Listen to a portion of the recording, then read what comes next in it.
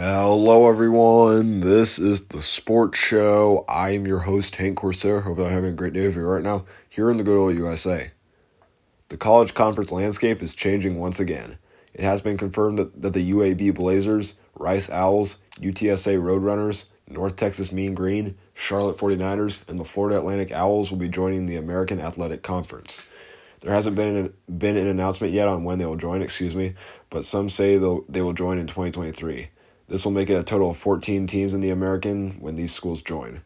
The AAC commissioner said this is good because it gives their conference a chance to prepare for future Power 5 opponents. This is obviously to replace Houston, UCF, and Cincinnati. Those three are moving to the Big 12 to replace Oklahoma and Texas. Those three would leave the conference on July 1st, 2024, according to the AAC bylaws.